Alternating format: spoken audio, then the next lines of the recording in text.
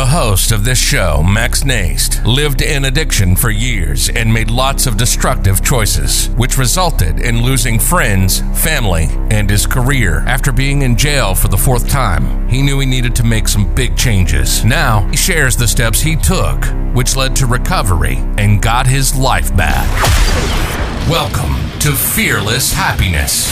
19.7 million American adults have battled a substance use disorder. 38% of adults have battled an illicit drug use disorder. But no matter what the struggle, no matter the challenge, you can overcome anything and become successful. Max and his guests share experience, strength, hope, and faith. If it's PTSD or military-related, trauma, physical, verbal, sexual addiction, alcoholism, you can accomplish your dreams. And with this show, we help others be fearless in their pursuit of happiness. This is Fearless Happiness, and this is Max Naist. All right. Good morning, everybody. Good afternoon or good evening, wherever you are in this world. This is Max from the Fearless Happiness Podcast. And today I have a very special guest. I have a retired major from the Air Force and author, Bob Taylor. So what I like to do, Bob, is have you introduce yourself exactly like who you are and what it is you do. And then we're going to just have a great conversation. So take it away, Bob. Yeah, sure. First, Max, thanks for the invitation and having me on your show. I'm really looking forward to spend some time talking with you. Just to give you a background, I'm a Midwestern guy, born and raised in Saginaw, Michigan. Grew up and then went to Michigan State, so I'm a diehard Michigan State Spartan. My senior year of studies at Michigan State, I decided, really kind of inspired by my father, I decided to go into the Air Force as a navigator. So I joined and went through navigator school and selected the B-52 as my choice. And I really wanted to do that mission because I knew that the navigator was important to that mission, and that I would be on a crew of 6 at the time. So I really liked that aspect of it. And then I served for 6 years, actually went to Diego Garcia as part of Desert Storm, deployed there. We flew 11 combat missions. The first one was at low altitude, a couple hundred feet above the ground, and experienced something that we trained for years and years to do. But then after that, I decided to leave the Air Force. And a friend of mine, my best friend in college, was working in a small Kalamazoo medical device company. And I went there and went into the medical device industry as an engineer and developed a whole career around that. Went back into the Air Force as a reservist, KC-135s as a navigator, and then finished my Air Force career at about the 17 and a half year point, and wrapped up as an Air Force Academy liaison. On top of all that, I own my own business now. I'm a father, a husband, and what my grandson calls me is Bumpa. That's probably my favorite. That's probably my favorite position in life. And then, I try not to push my faith on others, but I'm not afraid to share it. But I have a pretty strong faith journey as well. Awesome. I love and like that. You said, my most recent is becoming an author and the author of the book From Service to Success. Yeah, I love it. And right here, I got it with me. There you go. And yeah, it says, and I love the picture. You know what I mean? The boots with the kids on your boots. And I know what it's like to serve. So again, like, I want to say thank you for your service, and being on a B-52, that must have been quite an experience, Bob. I mean, but that's like it's almost like a team sport because there's 6 of you and each of you have exactly what you have to do, right, to complete your mission when you're in those huge planes. And this is special for me. Yeah, speaking of sport, they actually, our positions were the pilots, and then I was on the offense team, and then the tail gunner and the electronic warfare, they were on defense. Okay. So yeah, yeah. Right. Well, so I can see why the navigator would be on offense, because you're getting them right to where they need to go, right? And yeah, exactly. See, but this is special for me, Bob, because I love interviewing like my fellow veterans, right? Whether and I probably should be calling you sir, but because we're civilians now, I can call you Bob. Right? But like, I'm just anyway. Bob is totally fine. But people don't understand sometimes the challenges that come with serving. You know what I mean? And being in the military but like let's go back a little bit, right? So you're finishing up college, and then you said your dad kind of inspired you, your father, right? So like, what did he sit down and talk and say, hey son, I think you should join the military? Or because back in 86, I remember they had just started the draft again, and I had to sign up for the draft. So that, yeah, but what was your inspiration from dad to actually, my dad, when he was 39, came down with Lou Gehrig disease, ALS, and I was 12 at the time. And he lived with it for a number of years and died when he was 50, and I was 21 at the time. And on that particular day, I was walking to class from my apartment on campus, and just, I kind of heard a voice from a memory when he said, and I can remember him saying it, I always wish I would have learned how to fly. And I had always had, little flying magazines and, pictured the inside of cockpits. And it was always one of my big aspirations. And so when I heard that, I was walking right past the Air Force recruiter station. So I took a right-hand turn and went in, and 9 months later, I was in the Air Force. Nice. And and then you worked your way up through the ranks, right? And it's funny because when I joined, and we were kind of having this conversation before the interview, right?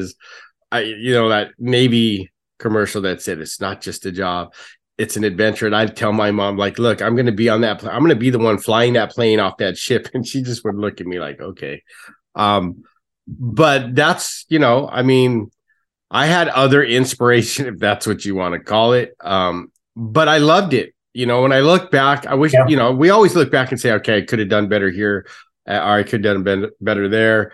But, it's like, for me, it was almost like playing sports and being a part of a team, right? Like that camaraderie you build with all your, like in my case, my shipmates, or like you on your B-52, right? Because you guys have to, like us in our shop, we had to know exactly who was going to be where, because we were on a ship. I was on an LHA where we're the ones that dropped the Marines off, right? Like back end goes down, and there they go out the back of the ship. They go. Right? Yeah. And so when our ship was fully loaded, there was actually more Marines than there were Navy personnel, because that's just, we were like transport for the Marines. Right. And SEAL team, actually, when we'd get everybody on, we'd have SEAL Team 5 on our ship. We'd have Marine Recon.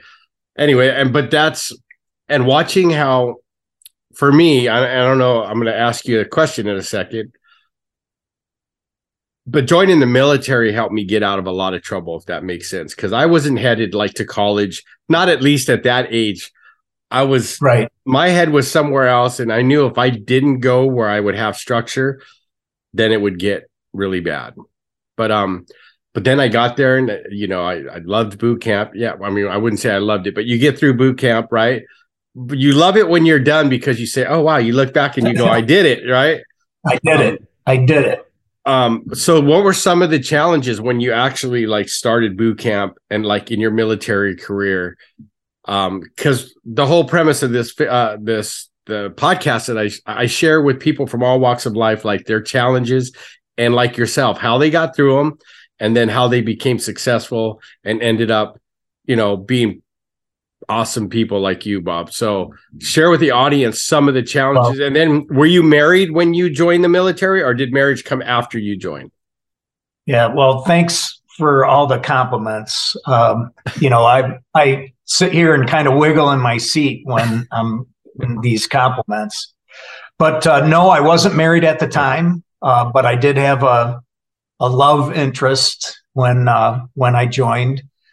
For me, when I first got to, it was in San Antonio, Texas. My flight was delayed. I didn't get into Lackland Air Force Base and to where I was staying until like 3:00 in the morning. And so I barely found my bed. And then they woke me up at 5:00 in the morning. Yeah. And it was like, I might as well have been in Mars, because they were talking to me and they were using language I didn't understand. And they didn't want you to use certain urinals. And because, if you ever used a urinal, you had to clean it. And so they just had like one that you could use. And all these rules that they kept throwing at me. And then the next night, we stayed up all night getting ready for an inspection on the third morning. So I was behind the 8 ball on sleep right away. And so I struggled in the first week. I didn't know what end was up. And fortunately, I think the guys that knew where I was coming from, and they kind of pitched in to help me kind of catch up on the language and get my stuff together so I could kind of catch up a little bit. So it was definitely kind of helping each other get across the goal line on that. Yeah. And that's, what it's all about. We, as you know, in boot camp, right, we're as strong as our weakest link, as they say, right? And that's when you're supposed to rally around the guy that's struggling and or they don't make it. And but I can remember, and tell me if this was anything like you for boot camp, right? Like I struggled too I had been up, well, because I was celebrating, right? I'm going to the Navy.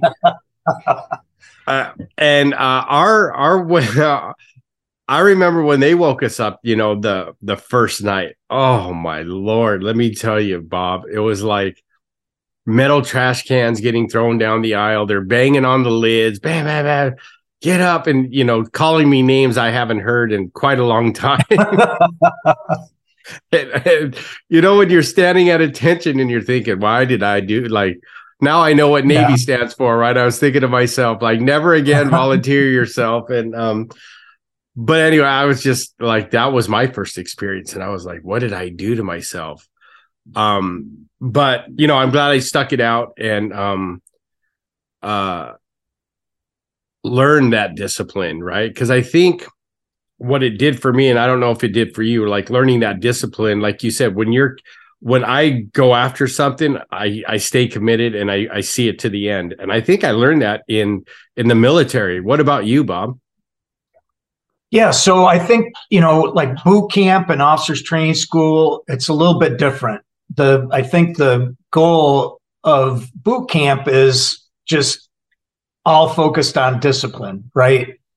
You need to learn how to follow orders. And for us in officers training school, it was more like, we need to see how you act under pressure. And so it was all about giving us more than what we could handle and seeing how we would make decisions and see how we would come through it, and really see if we would rely on our, the people around us. Because if you try to go solo, you're going to fail. And so what I think I learned in the Air Force is that if I applied myself, if I went all in and applied myself, I could accomplish just about anything I wanted to. And, after I struggled through officers training school, I put my head down and I graduated distinguished graduate out of navigator training. And so that was kind of proving to myself I could overcome some adversity and have a positive outcome. And so that I think that plays out for everyone in life. Life is not a straight line. It's all about, hey, how can you handle adversity and what can you create in a positive way? And I couldn't agree more, right? I call them challenges, right? So what I like to try, like say clients that I work with, right? Say, okay, what's the challenge, right? So say it's a wall, right? There's ways you can get around it, right? You either go all the way around it, or you get a ladder and go over it, or figure something out, right?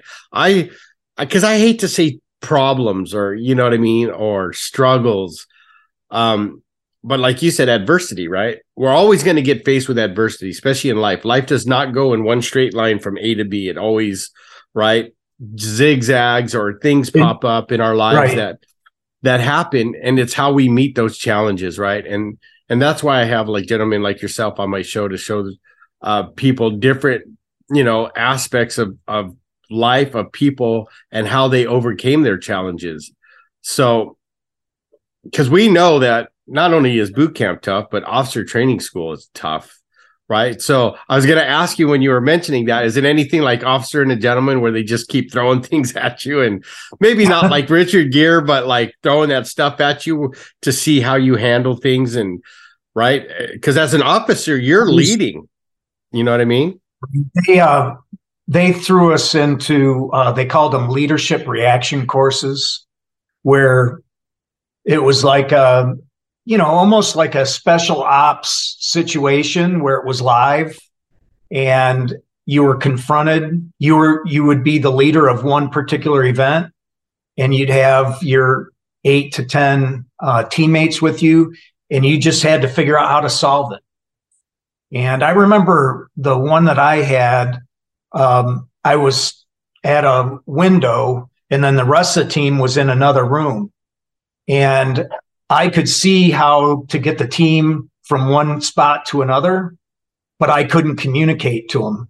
So I had to delegate to one of the people in the other room, and I felt like a leadership failure, and I felt terrible.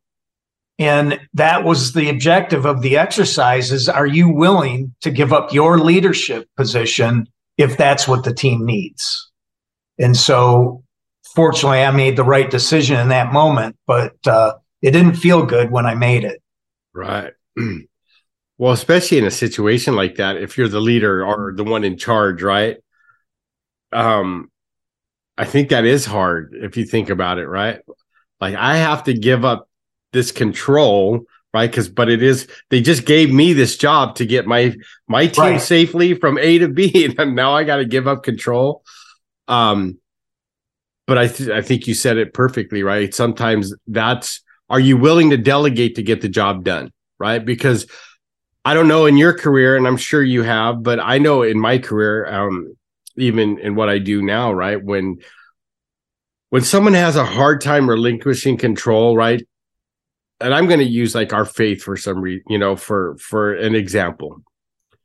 Like when I have a hard time going, okay, God, you're in control, I'm not. I'm going to let you drive the car, right? But there's part of me, I could be driving, if everything is smooth, as right? I'm cool. But as soon as I hit, then I want to go, here, scoot over, I got this, right? And but don't you think that's when we learn our greatest lessons, right? Even when we do try to take back control, where we get that lesson, like, you're on the right track, just stick to your guns and let this person do it, right? Because we shared a little bit, is like, we're only as strong as our weakest link, right? And in a team situation like that, I know you're the leader, but like, I know that makes me sweat, like, I'm going to use, for instance, when I let the wife like run the show, right? Because then it gets like, okay. But actually, my wife is amazing. I'm just kidding. But you get what I'm saying, right? Is like, when you're in a serious situation where people are watching, right? Or something, if you're not really prepared to go through that challenge, right? And you kind of said it earlier. If I try to do it alone, I know for me, 9 times out of 10, it's not good, right? Because I think I know it all, right? That's where I get my greatest lesson, where I get smacked upside the head and said, Max, right? It's okay to say, I don't know this. I need help, right? And being in the position, Max, I think it's all based on trust, right? Yes. So when you look at a B-52, the pilots, they're in charge of the aircraft, right? If they fail at their job, we're all dead. Right. And unfortunately, that's happened where the pilots haven't been successful and the whole crew pays for it. But they're also relying on, at low altitude, the radar navigator who sat to the left of me and the navigator we were telling them where the terrain was, whether or not they needed to climb, whether or not they needed to move to the left or to the right. Right. And so all of our lives were in the other one's hands. And that doesn't come, you don't feel like that on the first mission. You have to fly a few missions together before you kind of build that trust. And then at the end of the day, the only way that mission succeeds is if every part of that crew does their job. And at the same time, every person on that crew trusts the other person to do what they're supposed to do. Yeah. So it really, and when you talk about your faith, how much do you trust God to follow through on his plan for you? And sometimes we have to have a little bit more trust than maybe what we're comfortable with.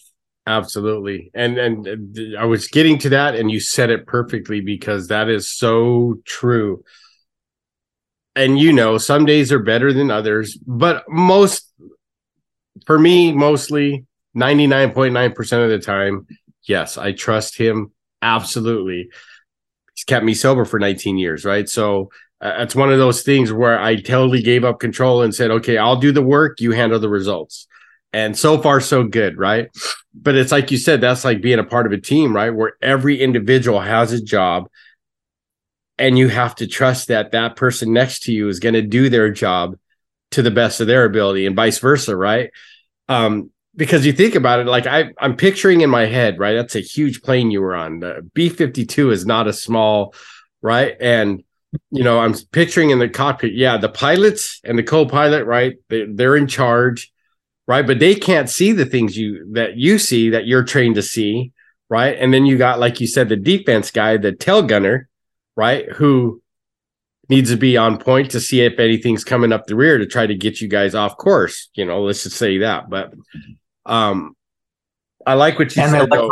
Warfare officer. Yep. And that's why I think for me, military life is a great, whether you stay in for 20 years or not, it's a great start to life, right? To tackling the issues that happen. Because we know the world is not a perfect place. Things happen no matter what. And it's how you handle it. So I want you to go into a little bit, right? So you're talking about officer training school. I'm assuming now you're married, right? So what were some of the challenges in your personal life being an officer and, being on duty or going on tour of duties and not seeing your family for a while? Yeah, that was, so I got married on the 4th of July weekend while I was at navigator school, and they almost didn't let me have the weekend off to get married because we made it through, and I brought my wife back on a Sunday, and on Monday I'm working 14-hour days in navigator training. So I just basically picked her up from Saginaw, Michigan, plopped her down in Sacramento, California, and went on my way and kind of left her to figure it out. She did a wonderful job of handling some of our moves. I remember when we moved from Sacramento, she had to do the whole thing because I was up in survival training up in Fairchild Air Force Base. And then, we had our daughter about a year later. And, those are, it was a good life, but, there were some challenges. When we were on alert with the B-52s, we'd go into this compound for a week at a time, and there was no kind of getting off and going out. So my wife would call the commander and say, I need my husband to come home for this or that. And he's like, well, he'll be home next Wednesday. And, right. Or it was always when I was on alert or on a deployment that the water heater would go, or the furnace would go, or a mole would run around in the house, whatever it was always when I was gone. Always happened. Right. And then, yeah. And well, luckily for me, I got married after I got out. I mean, I was engaged but I was on the naval station, so it wasn't a big deal. But I know what you mean, right? Because there was times like we go do exercises, right, where it was almost like the whole Westpac or the West Pacific Fleet would go out and do their trainings out past San Clemente Island. And I remember, so this is what it's like to be on a ship. You can't do nothing. You can't go out and even have a cigarette because they'll get mad at you, right? Because of how much the light will show down. And so for me, that wasn't an issue. It was just always me, always going, well, I don't know if I can handle this. But I'd always have that inner conversation with myself, well, look, you signed up for this, Max, so you better get used to it quick. So see, and this is why I always tell people, not only yourself, sir, thank you for your service, but if I saw your wife, I would say thank you for your service too, because absolutely, it's definitely a team effort. You know what I mean? Absolutely. Absolutely. And because you've been through it, her doing the moves and stuff I mean, this is my wife would have made a great military wife, because when I'll tell you a quick story, how military minded she is, right? She prepares, right? She's got a game plan. She's got her battle plan. I work 2 hours away. So she goes, it'll be done by the time you get home, right? When we bought this house. And I'm like, what are you talking about? So I helped her bring some boxes, right? And we laid it all out like a puzzle. I'm like, okay, I see where this is going. When I got home, Bob, from work, everything was done. Pictures were exactly where she said they were going to go. Wow. And I was just and I even told her back then, I said, you would have made a great military wife. But it's definitely a family affair when there's family involved with the military, whether the wife or the husband's in the military, right? Because the demands of military life, right? They could pull you anytime and say, I need you, Bob. Well, come to where you got to go. And then they don't say nothing to the family, right? Because they can't, right? How did your wife and you handle those situations when it was like she said, you calling your base commander and he's just going, he'll be home next Wednesday. How did you guys work through that stuff? So I'll give you an exact example of that. It's the first chapter in the book or the introduction where I talk about we're going to Cleveland. It was, I think, January 4th of 91.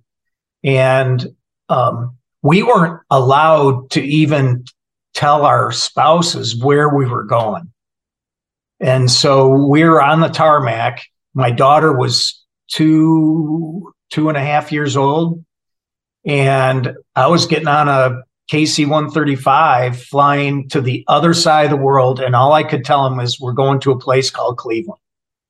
And I mean, everyone knew that we were getting ready to go to war. And, I felt very responsible for not telling my wife because there were news reporters trying to talk to spouses to see if they could get information on where we're going. Right. So if I didn't tell her, she wouldn't have to worry about what she said or what she didn't say. And so off we went, and we really never talked about where we were for the time that we were deployed. That's when you're talking about Desert Storm and stuff like that, correct? Right. Yeah, we were on an island called Diego Garcia, and the only way we could talk was every 2 weeks we would get allotted, 2 minutes. This is before, cell phones and all this other, emails. There wasn't any of that. So we would get on these satellite phones, and the counter would count back, and you just see this thing counting backwards until your time was up. Oh, wow. And it just seemed like it wasn't hardly anything. But I remember my daughter, she was almost 3 years old when I got back. She said, "All I know is you left me for a really long time." I was like, "Oh, that's just crushing." Yeah. That just broke my heart. What do they say? Out of the mouth of babes comes the truth, right? Yeah. And they don't think it doesn't affect them, but it does. See, and that's why as leaders, or like you and I, right, head of households, or what, fathers or leaders, right, we have to be on the top of our game, right? Because they always say you never know who's watching, but in our case, we know who's watching, right? It's children. They're exactly right. And that brought me back to an old commercial, like when, I don't know if it was cigarettes or drugs or drinking, but it was an old commercial where the dad catches the kid, right? He's shaking the kid like, "Where did you learn this?" And he goes, "I learned it from you, Dad. Like, I watched you." And it's true. It was one of those. Yeah, it was one of those commercials where you just went, "Oh," right. And one of my mentors always taught me that as I continue this journey in recovery. It's like, you got to be the same guy behind, when no one's looking, as if someone's looking, because the people that you think are not watching are watching you like a hawk. And next month we're going to have, for me, grandbaby number 10. So I got, all these eyes watching me, and I want to be the best grandpa I can be and the best dad. And, and I like on the back, I was reading the back of your book, it says, as veterans, we need to find forgiveness for ourselves. Isn't that the truth? Like I shared with you before we started the interview, as a friend of mine, he struggled with that part a lot. And I like how you said we must find new purpose, learn new tools and skills, and press forward so we don't spend the rest of our lives in the darkness. Man, when I first got that, and I always like to read the back, I read that over and over. But this applies to everybody, but especially vets, that I've known, or I know, who struggle with depression, anxiety, PTSD, that you talk about. Right. That's one of the first things I do when I worked with guys, especially in the military or like first responders, right, is forgive yourself, right? You did the best you could. Like, you can't control everything, whatever the case may be. And especially my veteran brothers and sisters, it's just like, you were given a job, you did it. So you can't beat yourself up for it. You're just following orders, right? And doing the best you can. That's the problem. Veterans almost find a way to assign blame to themselves. I was supposed to be on that mission. I was supposed, that should have been me. I should have been there to protect, so-and-so, or, I did a lot of that to myself with, just whenever you're not the best version of yourself and you hold yourself to a high standard, I'm very tough on myself. And so the key is that if we can't forgive ourselves, we don't have any place to start, really. Right. We're just going to, I think people, they call it rumination, where you just kind of think these negative thoughts over and over. It's like the hamster on the hamster trail, just driving themselves deeper. And so you got to start with self-forgiveness and just create an opening for something new. Absolutely. And that's exactly what I try to share with guys I work with, or whether they be, even if they're not, is learn to forgive yourself. Right. And this is what was told to me after my last relapse, before I finally got serious, right? Because I was down in the dumps. I was depressed. And my sponsor said, Max, forgive yourself, because God already has. Like, and if he can, why can't you? And that, right. For some reason, it stuck with me that day when he said that. Like, because you're right, we can be our own worst enemies, right? And if we're stuck in that hamster wheel, and that it's hard to break free that sometimes. So, I'm looking forward to reading the rest of the book, and because this is, and I'm glad you were willing to become a guest today, because I wanted people to hear from yourself, right? Because you're a major in the Air Force, that it affects everybody in the military when they go through any type of trauma, whether it's wartime or, you know what I mean? To understand, we bring our own luggage. We bring our luggage from our whole lives into the military with us. And so, while boot camp or officers training school or whatever it is, they try and rewire you. Right. They do a lot of behavioral rewiring, but they can't get rid of that luggage that we bring in. No. And, I have had other military veterans that I've interviewed, and, like yourself, who retired, like, and I remember one of them saying, after 26 years in the teams, I was lost, like, without my brothers and sisters in the military. Like, right. It was a whole new life. Right. So not only has he been through a bunch of deployments, but now he's a civilian going, what do I do? Well, remember when we talked about the trust? Yes. So many positions in the military. You have to trust the person that you're with, whether it's, in your platoon, whether you're a Navy SEAL, whether you're pararescue or B-52 crew.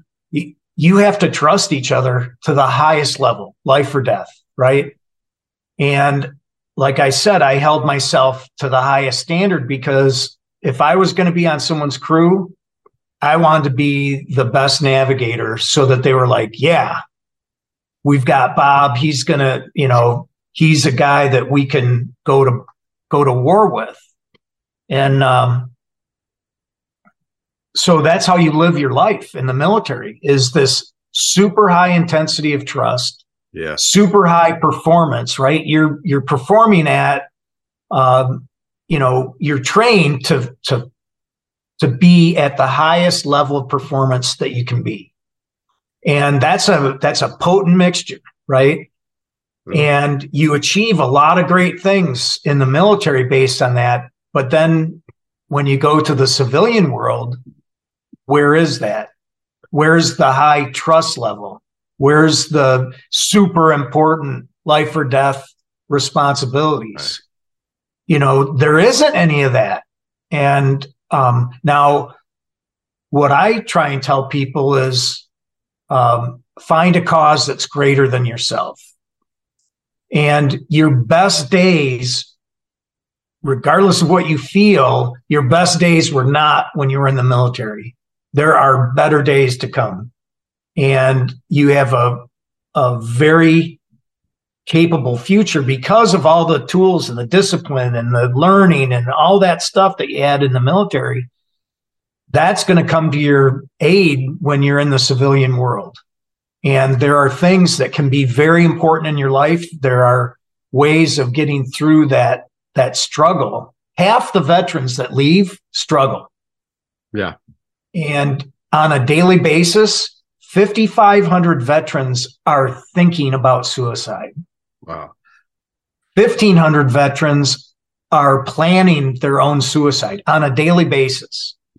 640 veterans are attempting suicide every day. And then 22 of them, unfortunately, die from suicide.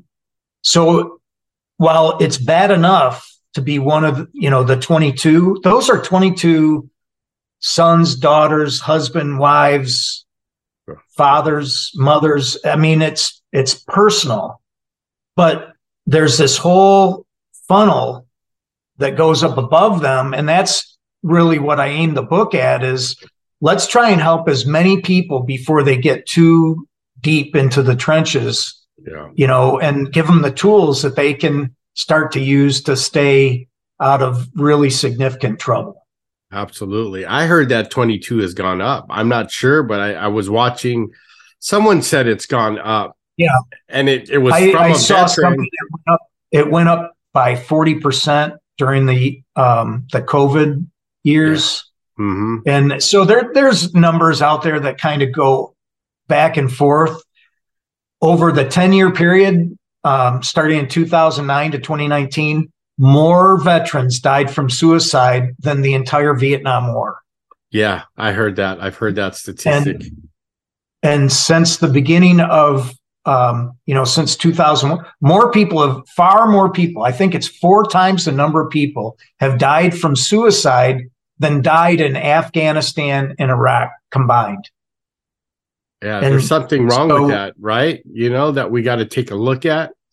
We know one's enough. It's preventable. One's too much. It's preventable. Right. Absolutely. One's too much in my book, right? It is. And I'm like you. I'm putting one foot in front of the other and like trying to come up with solutions to where we can bring that number down, because it's just right. And it's sad when you see that they could get help, but it takes forever to get the help, right? It takes a while to get through all the, what is DAV, disabled American veterans. Yeah, I'm a part of that one. And so I went through them. They helped me get into the VA at Battle Creek. And I was very fortunate. To get in there and got some help. And, I wrote this book after going through my struggles and coming out pretty good on the other side. I think I've made a lot of progress. I'm a better person. I'm a better father. I'm a better husband. And that's really, one of the things that I wanted. But what I'm trying to do with the book is it's not just that I'm not just promoting a book for people to buy. Right. I want people to go to this patriotpromise.org. If they buy a book, donate it, or they can give it to their favorite veterans or read it themselves, and we'll automatically donate one to a veteran just by buying a book. I've got a program that if they buy one and donate 5, I'll sign their book and we'll donate 5. And then if they do the next program up, I'll sign the book. I'll give them one of those coins that I gave you. I know. And the military patch. And we'll donate 10. And the whole thing is, if we can get these into a large number of veterans' hands, maybe they don't read it by themselves. Maybe they read it with a friend, or maybe they read it with a spouse. And then it's also for the family members so that they can kind of better understand what their spouse, father, uncle, cousin, what they're going through, so that they can, better help them when they need it. And so that's what I'm kind of driven. That's my purpose right now, is to try and get these, the VA in Battle Creek. I asked them how many they wanted, and she asked me for 500. And I said, well, how about if we start at 100? And, I'm really excited about that because they're going to use them for group therapy.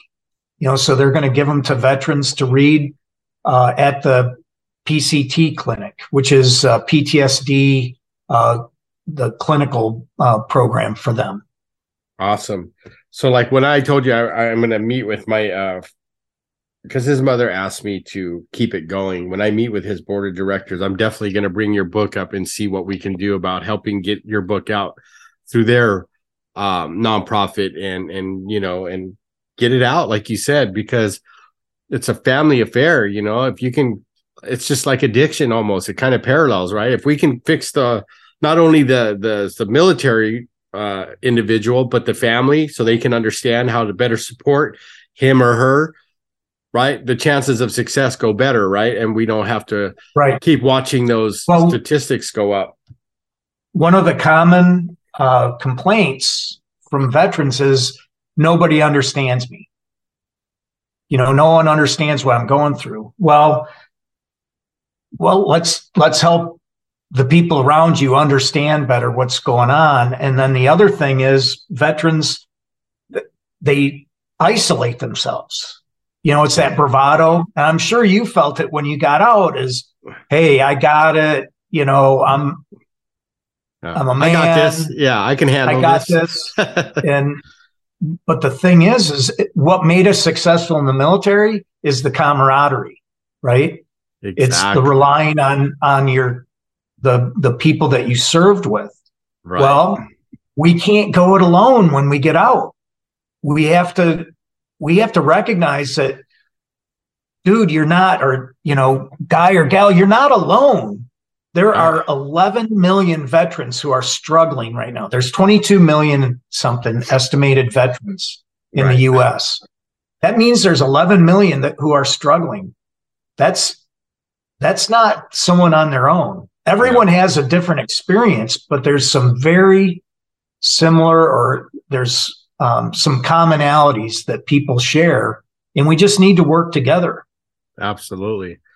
I couldn't agree more. And I'm glad you shared that, because that will lead us into this. And there's a couple questions I'd like to ask my guests, Bob. Okay. So being a major in the Air Force, I want to hear your answer to this. I'm just giving you a hard time, but what does fearless mean to you, and how does that show up in your life today? Okay. So when I look back at my military service, life was not fearless, right? If you were in combat and you didn't feel fear, then something was probably wrong with you, Right. But what fearless means to me is confidence, right? It's confidence from preparation, from understanding, from trusting. So what we turn over to either other people or based on our faith, what we turn over to God, that's how we gain fearlessness, is through preparation and trust. God, I like that. I love that, actually. So my second question to you is, as you can see, that is not a typo. I did that on purpose. But what does happiness mean to you, knowing that I put a Y in happiness? Ooh. I didn't think about the why in happiness, but I'll tell you my thoughts on happiness are, it's a pursuit. Okay. Happiness isn't like a destination. It's a pursuit. And it's the pursuit of what we were designed to be. Okay. We were designed to reach our full potential. And so happiness comes along in life in different ways to different people, but I experience happiness when I'm pursuing a cause that is greater than myself. When, for example, I sold a business back 20 years ago, and I made some money, but that didn't really bring me happiness. So when I started Alliant Healthcare Products, this company, I'm trying to create success for other people. And that when I see success in other people, that brings me happiness. I find happiness when I'm creating things, when I'm creating a new business, when I'm creating a new opportunity for someone else. Whatever I'm creating, that's when I experience happiness. So it's someplace I never arrive at, but I try and look for it when I'm on this journey. Right. Well, and in that pursuit, don't you think that's when you find joy, right? When you see that you're helping people become successful. And like you said, when you're doing something that's greater than you, that not only brings happiness, but it brings joy, which is a lot longer lasting than happiness. Because sometimes we know happiness could be fleeting, right? Like, oh, I'm happy when I saw the TV stub my toe, and all of a sudden you're like, oh my God. But right, you said it like perfectly, like watching, building, helping people become better or doing something for someone else. Isn't that what this life's all about? I believe it is, right? Is helping people find their purpose. You know what I mean? I tend to see people for their potential. And what's funny is a lot of people don't see their own potential. That's true. One of the hardest things is convincing someone that they have this potential. But that's one of my biggest quests in life, is to help people understand what their potential is and then help them reach it. That's awesome. Thank you, Bob. So I want to ask you, if people want to work with you or your organization, or where can they find your book, Bob? Let them know that. Okay, so right now, Amazon has it on ebook only.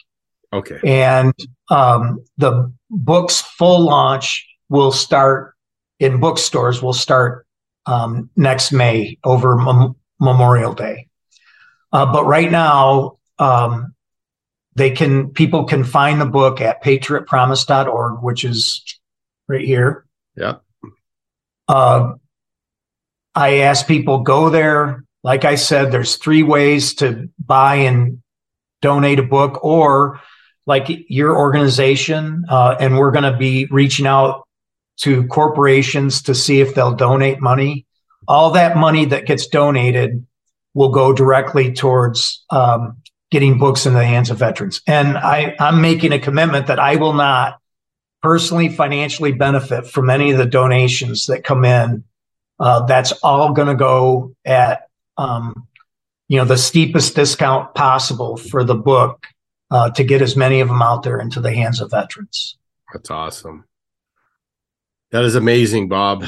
So before we go, then, one final thing I like to ask of my guests, right, is what one piece of advice could you give my audience that will help them grow as a human being or become a better human being? To become a better human being, I think it's developing a mindset of gratitude. Okay, one of the areas when people are struggling, they start to look at the world for what it is not, or where they're having struggles, or what's not going well. And it's up to nobody else except for ourselves to kind of change that mindset. And one of the ways to change that mindset is to actually keep a list every day of what you're grateful for. And maybe in the first couple days, it's a little bit of a struggle to come up with 10 things that you're grateful for. And some people just write the same things, for a few days. But if you start to look at the world for what you're grateful for, it has a way of changing your life for the better. It opens your mind to the positive things that can happen in your life. And all of a sudden, you start to attract positive things into your life. Absolutely. And that's in my opinion, that's one of the first things anyone that's struggling with depression, with transitioning into civilian life, whatever they're doing, one of the first things is to start a gratitude list, because that's the only way you start to open up to allowing people to help you. Yep. That is funny that you say that, Bob. That is the first assignment I give any client I work with. Before we work on your goals or any of this is what you're going to start doing for me. And they're like, what's this? And then, but mine's, you're right though, because if you're in a state of gratitude, you can't be sad, you can't be angry, you can't be frustrated. And even neuroscience proves that the more you put positive things in your brain, you actually build new neural pathways in your brain, and you start looking at people and at yourself and at the world differently. So thank you for sharing that. Did you hear that? I'm not the only one that says start a gratitude list. You heard it now from my friend Bob, Major Bob Taylor, that gratitude list is the way to go. So thank you, Bob, for sharing that with us and my audience. So anybody, if you got something out of that, if Bob made you think, he made you smile, whatever, please leave a review. And then until next time, I'll see you all later. Max, thank you very much. Thank you. Thank you, Bob. You've been listening to Fearless Happiness. The numbers on addiction are absolutely stunning. Max lived in addiction for years, and during that time made some terrible choices, losing his family, friends, and career. But he turned his life around, and now Max works as a substance abuse counselor helping people in their recovery. We hope you've gotten some useful and practical information from this show, and we hope you had fun along the way. We know we did. We'll be back soon, but in the meantime, hit the website at maxnaist.com. Till next time, keep the fight, and we'll see you soon.